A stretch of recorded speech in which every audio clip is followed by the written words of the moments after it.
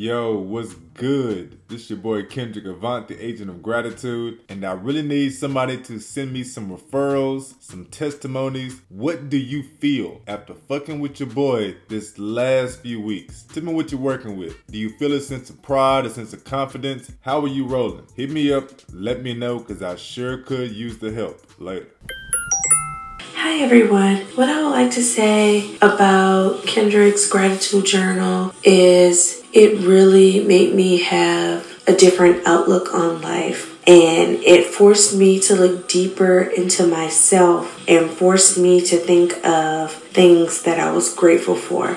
So now, since he's created this gratitude journal, I make it a point every morning when I wake up to wake up with a grateful heart, thankful of all the blessings that I have, not think about negative things, and I see positive things happening, and I've started doing manifestations, and I'm just so proud of myself, and it's all because of Kendrick.